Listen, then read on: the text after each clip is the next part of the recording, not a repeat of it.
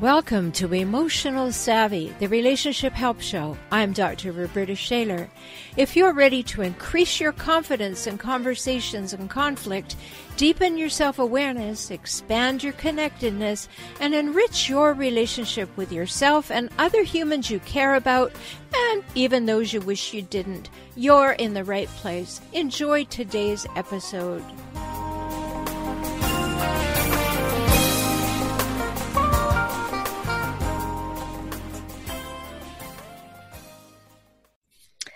Hello and welcome to this episode. I'm excited because, and I know I always say I'm excited, but I'm excited because I have Rabbi Manis Friedman with me again. And I know you enjoyed his first interview when we talked about his book, The Joy of Intimacy. Today we're going to expand that conversation to talk about intimacy in the world, in our society, the way things are going, and relationships as a part of that topic. So let me remind you a little bit about Rabbi Friedman. He's a world-renowned author, counselor, lecturer, and philosopher, and he uses ancient and modern wisdom, ancient wisdom and modern wit at any rate, as he captivates audiences around the world and around the country. He hosts his own critically acclaimed cable television series, Torah Foreman with Manis Friedman. It's syndicated throughout North America. He's also written another book, which we're going to talk about today, which is Doesn't Anyone Blush Anymore? Now, that's a really big question because there's implications for our society, for sure. So Rabbi Friedman has helped thousands with his deep understanding of the human spirit and simplified common sense tips for our daily lives. And that's basically what we're going to be interested in today is how can we use your wisdom in daily life? And so welcome to the program again. Thank you. Nice to be back. So let's talk for a minute. You've written this wonderful book, The Joy of Intimacy, and we have that as a gift for everyone. All they have to do is pay shipping today, and it's in the show notes, but I'll talk about it a little later. But, we're going to expand the conversation to discuss relationships in general and what's happening in our world today. So where do you think we are as a society in terms of our understanding of intimacy? Not in a good place. I think there's a crisis. Mm-hmm. Call it an intimacy crisis, because we know it's missing, but we don't know what to do about it. Ah, yes. Well, yeah, what do we know is missing? How would we determine that it's missing? What kind of feeling do we have? What indications do we have that this something is missing that you would call intimacy? I think the first telltale sign is loneliness. Mm-hmm. When people are married, they should never feel alone. No. You're married. You're connected at the hip. How can you feel alone? And yet people do. They do. Sometimes I say that the loneliest place you can be is in a marriage. Because it is, isn't it? I mean, there are all these wonderful opportunities. You have family, you have a partner, you have commitment, you've said all the right words, and yet something is not happening where you feel connected, deeply known, understood. There's curiosity, there's attention, there's time spent. You just feel like some kind of an object that was the result of some kind of a process, and you're being marginalized in your relationship. Whoa. Right? Painful. Very painful. Very painful. And what do you think's contributing to that in your understanding? Probably materialism. We're way too focused on things. We're turning people into things. Relationships are things. What husband and wife do for each other is something. How many things does he do for you? How many things do you do for the... It's very materialistic. And we're missing each other. Yes. We're not connecting. Well, I think that's so true, because we pass in the night. We're not we're not actually involved in each other's lives. We're not involved in each other's growth. You know, one of the things that I've said, and I think we probably discussed it together the last time, I think there are 3 hallmarks of a healthy relationship, wherever that relationship is: the equality, reciprocity, and mutuality. And if those things are not there, the chances are that we're only having a transactional relationship are high. I think we might want to add humility. Ah, okay. Because without humility, we don't get past ourselves. So even if I'm feeling equal and mutual and reciprocating, but it's all on my terms. Mm-hmm. I've never gotten comfortable stepping out of my reality. And I'm looking to make my life better through marriage. Mm-hmm. But that leaves my spouse feeling really alone. Mm-hmm. There's an amazing thing, I think we mentioned it last time also, where the Torah says, therefore should a man leave his mother and father, cleave to his wife, and become one. Right. And you be one with your mother and father? That oneness that takes away the feeling of being alone in the world. Can't you have that with your parents? If you have a really close relationship with your mother, with your father, do you still feel alone? Yes, you do. Yeah. So the Torah has to say, no, don't try to have that kind of relationship with your parents. You got to leave your mother and father. And the only way to become one is to cleave to a spouse. And I think the reason simply is that with your parents, you are not number one. No. At best, you're number 3. Because they have each other. Well, hopefully that's true, because that bond that they have with each other is going to outlast our time in their home. Yes. And, you know, that's another thing we could talk about, because people who don't have that relationship and they don't build their relationship and their intimacy with each other end up with no children at home. And there they are looking at each other at the ends of the table saying, who are you? You know, because we've lost track of each other over the time. We've lost track of each other's growth. We've been involved in busyness, and, you know, it's no substitute. So let's just stay on track here that, yes, you have this opportunity to, as the Torah says, and, you know, certainly we read it in the Bible where it says exactly that.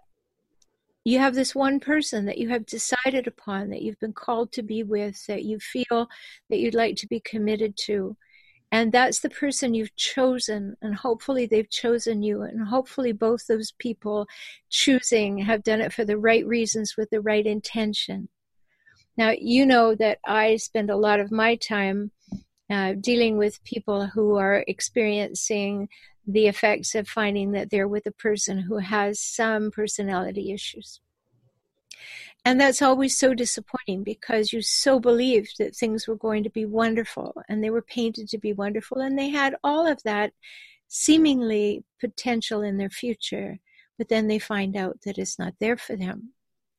And so let's talk about this from both sides, from being in a relationship where there is the potential for healthy growth, and being in a relationship where you find that there's no longer potential for healthy growth.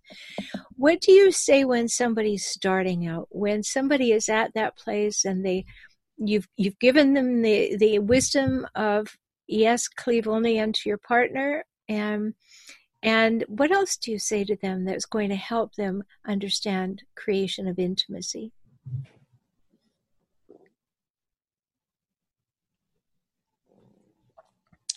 The part of us that allows intimacy, real intimacy, is the part of us that is not needy. We are, thank God, gifted with this side to our character, or to our reality. There's a part of me that is very needy. That's what it's meant to be. It's not an illness. I need to eat, I need to sleep, I need my comfort, I need my security. I also need love. Love is just another one of my needs. It's not going to do you any good. the part of me that is not needy, that's where intimacy can happen. That's where merging with another person can happen, because I'm not needy in that space. There's room for you. In fact, you can take up more room than me because I have no needs. I'm just there for you. We don't recognize this. Modern psychology has not taught this. It focuses on the needy side of me, which is real, but that's not all there is to me. And if all I focus on is my needy side, there really is no room for you unless you serve my needs, which is kind of abusive. I'm using you. Yes, and that was the word that came to mind, when you were just speaking a few minutes ago, is that it becomes abusive because I'm using you for my own need, to the fulfillment of the pieces of me that are missing, or the ability to feel like I've acquired you in my life and now I can be dismissive because you filled a compartment. So many times I think that those compartments of husband and wife get filled, and that people don't have a real understanding of what those potential places are in the world. I don't think there's anything more exciting, and I know that some people would probably think I'm delusional, but I don't think there's anything more exciting than growing and enriching on a daily basis with that other human to whom you're committed, to finding that they are learning, they're growing, they're changing, and that you stay current with that and interested and curious and listening. And your emotional intimacy then deepens and grows, and your sense of safety develops. What do you think?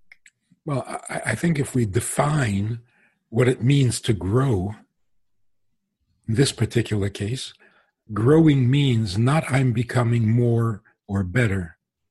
Growing means I'm becoming more and more comfortable outside myself. That's real growth. So here's another fascinating statement in the Torah. It is not good for man to be alone. It is not good that man is alone.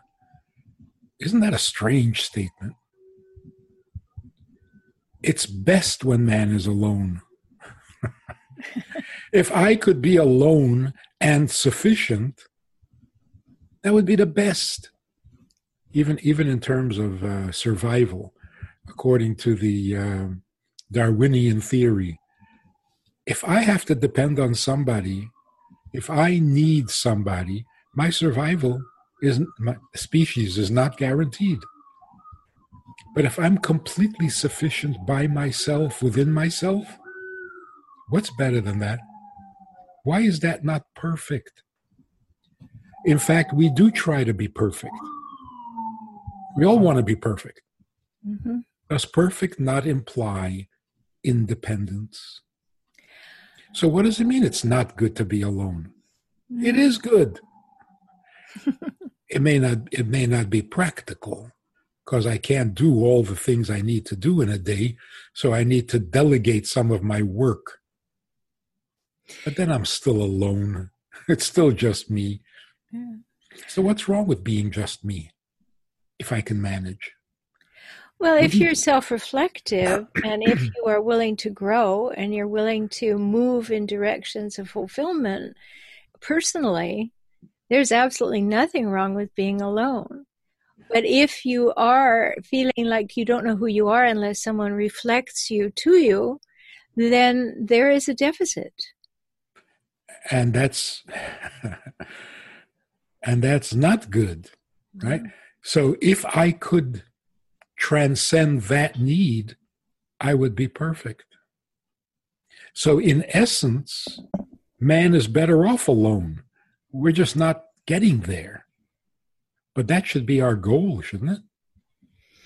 Yes, well, here we are this is why it's so much fun to talk to you, because we're turning things around, right? Upside down. We have all of these sort of truisms, quote unquote, that we let roll off our tongue, but we don't really dive into what does this really mean? What is the basis for this? So, just what you're reflecting, I'm sure people are saying, oh, I never thought of it that way.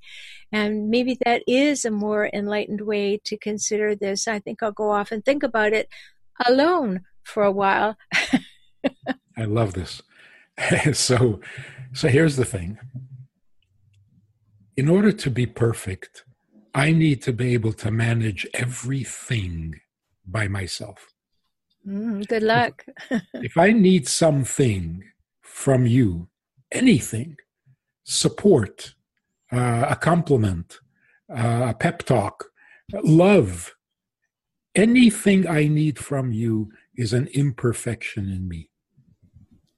But imagine if I were perfect and I truly didn't need anything from you. What would happen is I would develop a need for you and not something from you. So when the Torah says it is not good for man to be alone, it's talking about a perfect human being who needs nothing from anyone else. And yet, precisely then, you feel a need for another human being. Not to take something from them, because you don't need anything. So the wording is precise. It's not good to be alone. Not it's not good to have laundry that you don't know what to do with. That's not the problem. Right. The problem is the aloneness, which means even if you're perfect, but it's just you, not good. Why is it not good? I don't know. I don't know. I'm not missing anything. Look how beautiful this is. I don't need anything from you. Nothing. But just being me is for some mysterious reason not enough. Perfect me, not enough. Because it's only me. So now I need you in my life. Not to take something from you, just to have you in my life. And for whatever reason, you're not in my life. What am I missing? This is really beautiful. If I need nothing from you except you, and you're not there, what am I missing? Only you. You're missing in my life. That doesn't make me imperfect. It makes me humble. Because why am I not enough? Why do I need another when I'm already perfect? That's the part of me that is not needy. The part of me that is not needy is the part that needs you, not uses you. Yes. Really needs just you because you are not me. Now, here's the key. If I love the fact that you are not me, then the differences between us are not going to be a problem. I love the fact that you're not me. You don't think like me. You don't feel like me. You don't agree with me.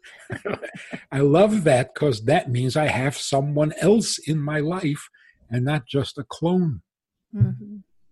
So, it's interesting. I hope you all will go and listen to the other interview that I did with Rabbi Friedman, because we really went into depth on these ideas, and you can land over there. So we're introducing today's topic by reiterating some of these basic things that we talked about.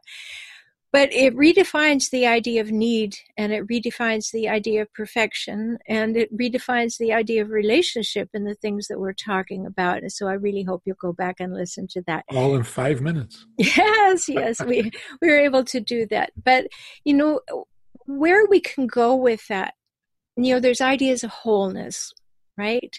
And when you say I don't need another human being, that means that we're living in a sense of wholeness within ourselves. We know ourselves well. We know our values, our vision, our beliefs, our purpose. We know who we are and how we perceive ourselves in the world, and that we're whole and complete. We can all manage to live in a sense alone, because we can be self-sufficient, we can be entirely self-reliant, but it is that desire to have another. Of course, we need that other for procreation, but the desire to be known, to have another, the desire to come to know.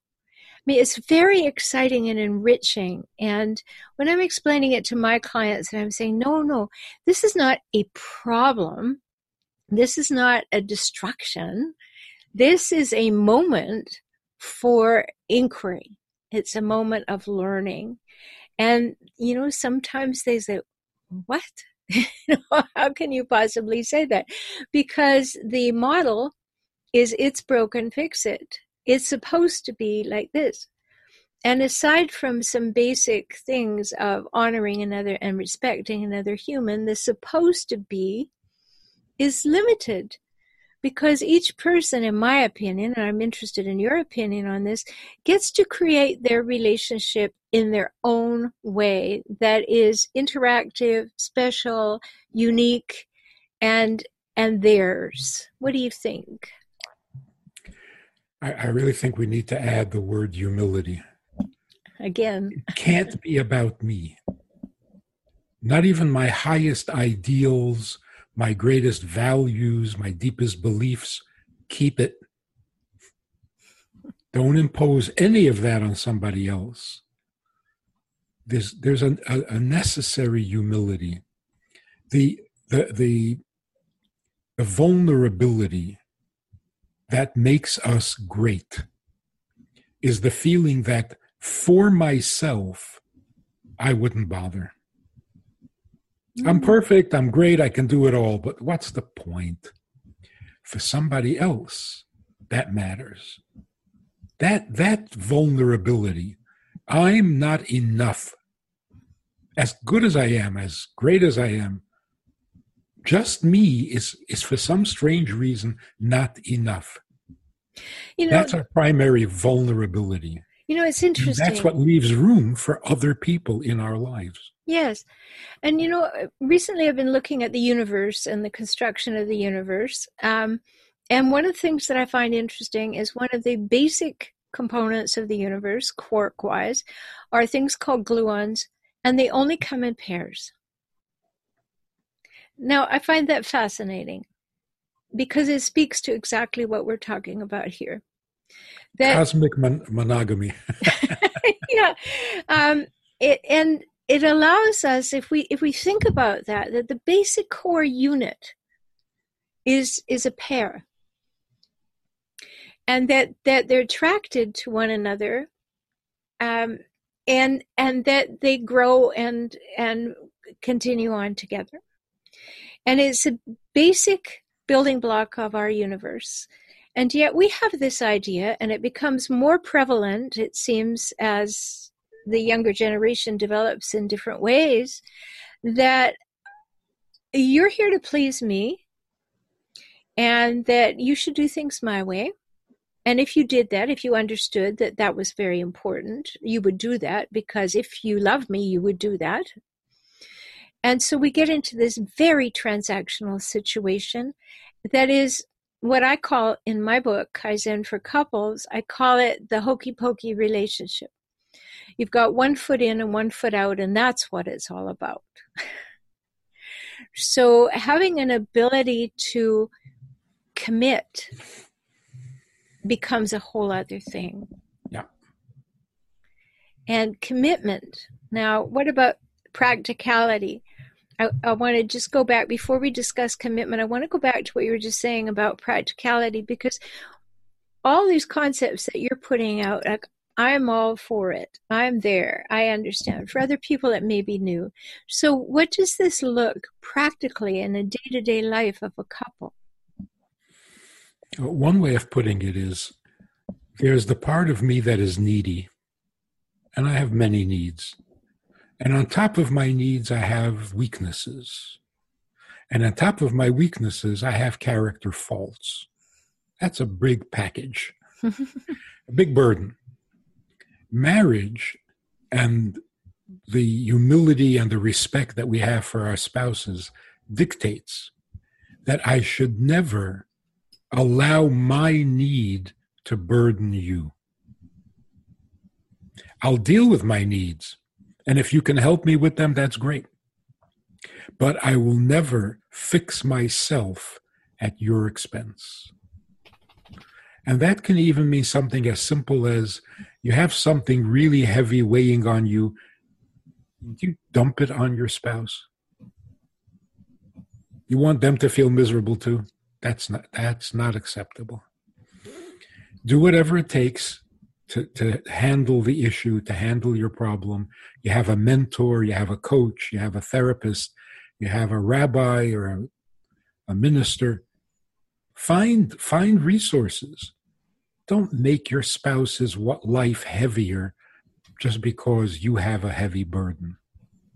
So the first rule in marriage, like in medicine, is first, do no harm.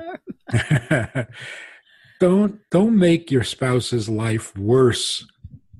Your whole purpose is to make their life better. I can feel the collective sigh that just happened when every listener heard you say that, because that is almost a demand, in so many marriages, that you're supposed to make me happy. And when I say to clients, oh, no, happiness is your job. That's not what this person's here for. Well, why did I get married then? No, that's not why you got married. And if that is the reason you got married, that's one of the reasons you're sitting in front of me, because we have a problem here by definition.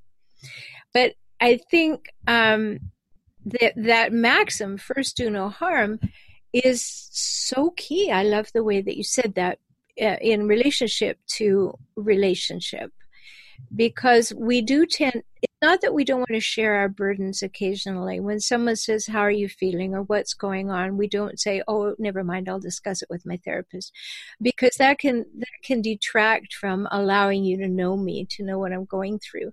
But I understand completely what you're saying. Don't make it the other person's problem to fix or the other person's problem to carry. They can know about it, but they don't have the burden of repairing it or eradicating it. That's not appropriate. And I think people really, really would have a new thought about that if you really consider what's going on with that statement.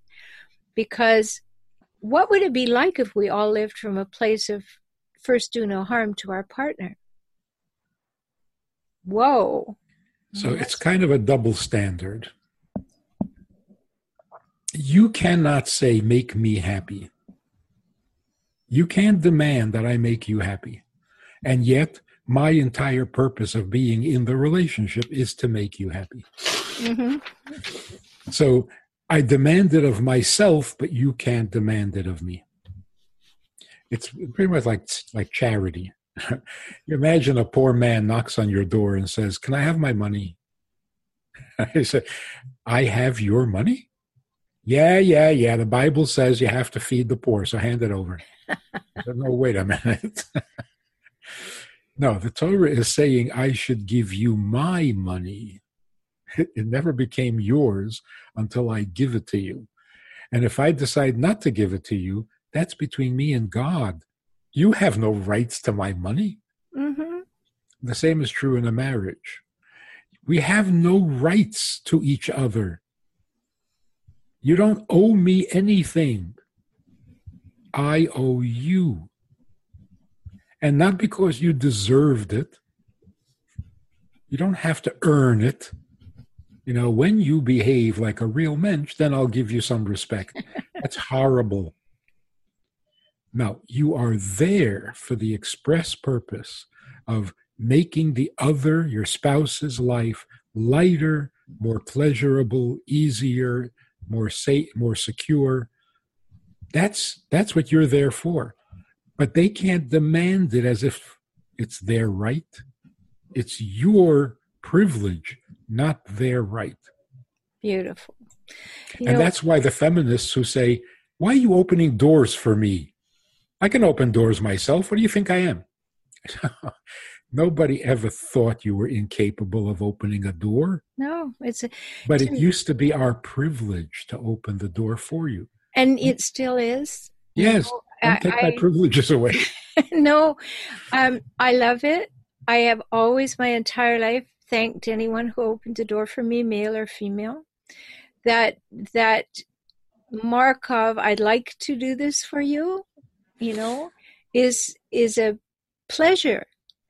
I mean, that's a moment in the day when you smile at someone because they held a door for you or they smiled at you or something. But, the door opening thing, I am a feminist and I love it when people open doors for me.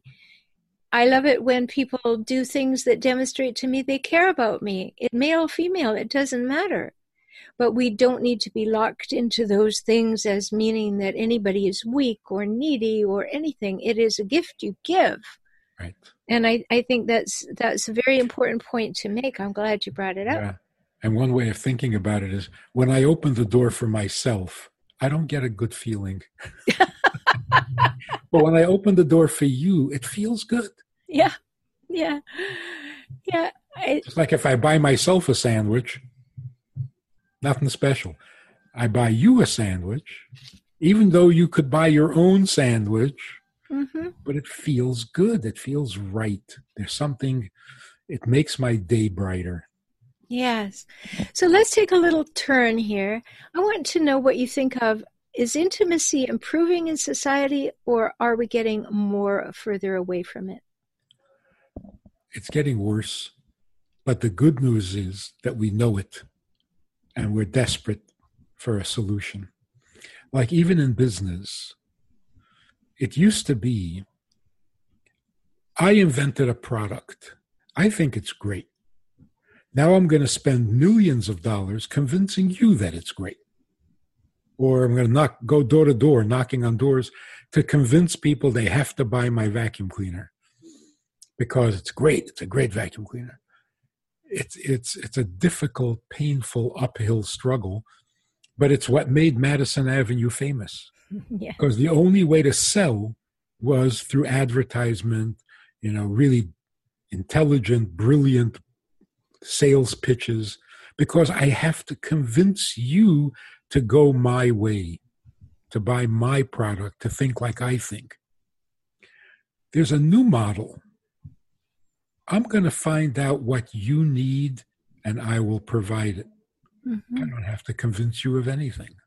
It's your need that I'm responding to, not my own. The difference is, I think, maybe this is overly simplified.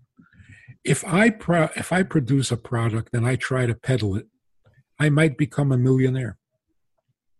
If I find what you need and provide it, I will become a billionaire. As long as the other person knows they need it. Yes. I think, but that's the thing. I have 2 podcasts. I have a YouTube channel. I have all of these ways that allow people to get information, to be inspired, to be encouraged, to have insights they might not have had. And it takes them a while to actually realize, oh, that would be a better way for me to go. That would be something that I want. That would be something that I need. I found it interesting, and you might know the statistic that Dr. John Gottman, he did some research, and he found out that couples usually have their main presenting problem for 6 years before they get help. Now, that says something to how long it takes to be able to say, we have something that is necessary to solve, and we can't solve it by ourselves. And the idea that, well, we should be able to solve it by ourselves plays into exactly what you were talking about, because if I don't see that thing that I need that would solve a problem or help me or shorten my journey or whatever, if I can't allow myself to see it and have some feeling of beating myself up to think I should know this, or I should be able to fix this, or I should be able to provide this for myself, it will stop us from growing. And I think that's one of the pieces in this new model that you're talking about, is the person has to recognize their own need or pain point and be able to say, this is something that would help me, to be able to actually see the product that you put in front of them. I guess that goes back to the humility. I can't be so full of myself that it takes me 6 years to realize that I need a little help. Yeah. So in the workplace, right? You make an appointment, you go to see this very important customer or supplier or partner, whatever it is, and you're there to make a deal. You come with a contract, you want him to sign it, and you see that something's bothering him or her. And you say, is everything okay? And he says, well, actually, my daughter is in the hospital. Mm-hmm. Are you annoyed? Is this man's personal problem interfering with your business? You made a long trip. You came here to sign a contract. You don't want to hear about his daughter. I roll. Or is it the opposite? Right. You think you came here to sign a deal? Turns out that's not the case. The reason you're here is to say something encouraging, offer some advice, help him with his problem. That's why you were brought together, not for the money. See, there's the difference between thinking materialism or thinking intimacy. Intimacy means person-to-person interaction, interdependence. If I can help you just get through the day when you have this problem, that is so much more significant than whether we signed a contract or not. Mm-hmm. I agree with that, and I'm sure you're not surprised that I agree with that. But, the spiritual teacher that has had the most impact on my life uses the word simply pour. And that has great meaning to me. And that's what I hear you talking about, is you're there and you have a gift to give, so you simply pour. You don't say, well, do you know how much time it took and how much trouble it took and how long I've been waiting for this appointment? I'm sorry you have a problem, but can we get on and talk about the reason for our meeting? Then it's all about you. But when you actually understand that, oh, this is a moment when I get to simply pour, when I can open up and have that mutuality, that we can be human together, that you can be vulnerable and I can hear that vulnerability and I can offer what I have. Those are the moments that create relationship, and relationships get sales down the road. So if you're still wanting to talk about your sale, you don't do it because I'm going to be nice to you now so that you'll buy from me later. It has to be coming from you doing it because of who you are. The core of your being is willing to do that. And because of what we believe. We were raised to believe that business is business, and the more ruthless you are, the more you'll succeed, and that's what you're supposed to do. It's a bad message. Oh, I agree. And it's not working. No. It's not making our lives livable. It's just making our pockets full. Well, 20 years ago, when I started internet marketing and everything, and I rushed around from place to place, how do you do this? What's the best way? How do you make it work? And I went to seminar after seminar, and strangely enough, after each one, I felt like I had to come home and have a shower. And it was that very thing, the very thing that happened, because it was, how do you get someone to do what you want them to do? Right? It's not an invitation. It's not a presentation. It's not my putting something in front of you. It's basically, how do I get you to do what I want you to do? And that doesn't express the values that I embrace, right? So you're right. I mean, if you have a spiritual belief system, you have a belief, a mythological belief system of, whatever it is you're living from and that you aspire to live from. If it fits with this philosophy that we're discussing today, be encouraged by this, because it is different. we're talking about paradigms that are different today, and that you may want to just have a new look at things, a new look at intimacy, a new look at the sales process, why you do what you do, how you spend your time and why you spend it that way, how you respond to other human beings. And is that in keeping and in alignment with who you want to be? These are really, really big issues. I think you and I could talk for months. It sounds like there are 3 steps so far in the business world. The first was, there are a limited number of dollars. If I grab it first, I'll have it. If not, I won't have it. So I have to grab. I have to be greedy. I have to be ruthless. Mm-hmm. Then we developed an insight that said, wait a minute, we can do business and we both win because there's enough for everybody. So we have a win-win philosophy. I'll sell you the vacuum cleaner, but you really do need a vacuum cleaner. I've seen your house. You need a vacuum cleaner. But now we're a step beyond that as well. When you meet with your customer or your supplier, and you intended to have a win-win contract, now all of a sudden he introduces his personal tragedy or his personal problem, and you're thinking, this is really all about him. It's not about me at all. And it's only my privilege to be able to help him with his issue, and it's not about me at all. That's good. That's coming closer to intimate, because win-win is not intimate. Mm-hmm. It's barter. I love you, you love me, it's good. Right. You don't love me, it's over. I don't love you, it's over.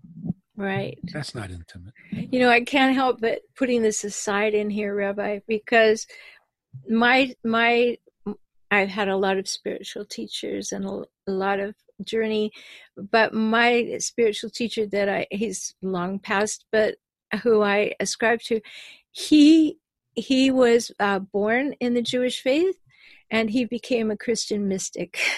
and these are things that I think are deep in our learning, and that we're beginning to apply these to what's going on in the world to help people see a better paradigm. And I love this interaction because, well, of course it's aligned, but it's bringing a new message to people, a new possibility. And I hope everybody who's listening is, just take a deep breath and say, whoa, what if I embraced this? What if that's what I was about when I woke up in the morning? And what if it's not even mystical? It's not even spiritual. Yeah. It's just regular life. It's a choice. That's what life is about. Mm-hmm. You don't have to be a mystic. And don't get spiritual on me. No, you don't have to go there. That's right. It's just a choice. Don't make it exceptional. It's what every person should be doing because it's simply the right thing to do. Yeah, it's a choice.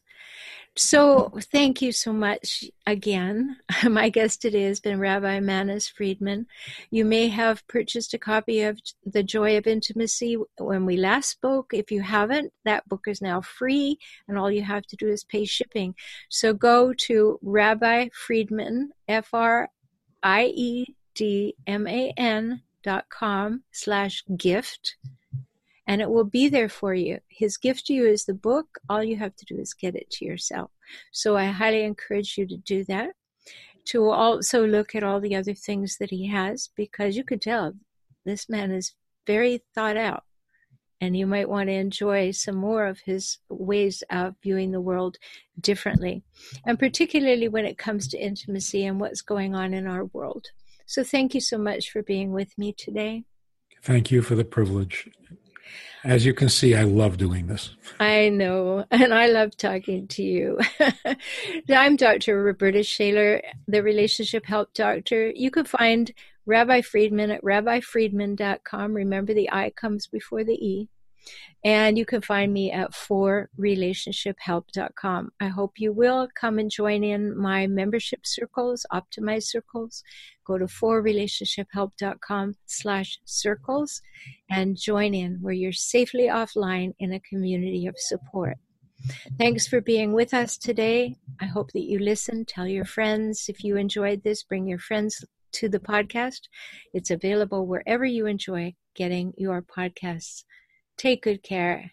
Talk soon.